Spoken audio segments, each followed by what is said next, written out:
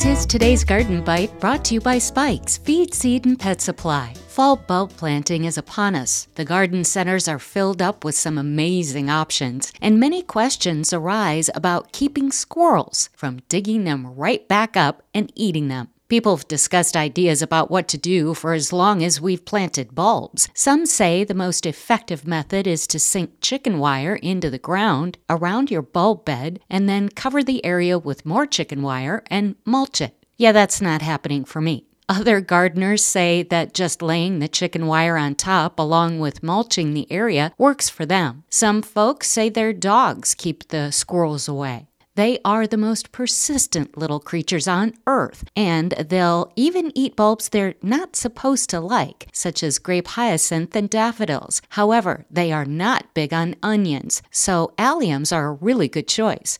Other not-so-tasty options include pink bells, squill, and summer snowflake. There's a product called Tree Guard that you can spray your bulbs with before you plant. Its main ingredient is called Bittrex and is quite bitter tasting to animals. There's also a plant skid product for squirrels. I've had a lot of luck with plant skid for rabbits. Take a peek at gardenbite.com for more information and pictures of some beautiful bulbs. Find Garden Bite on Facebook, Twitter, Instagram, and YouTube too. And send me your comments, questions, and suggestions for future bites. What do you want to know about?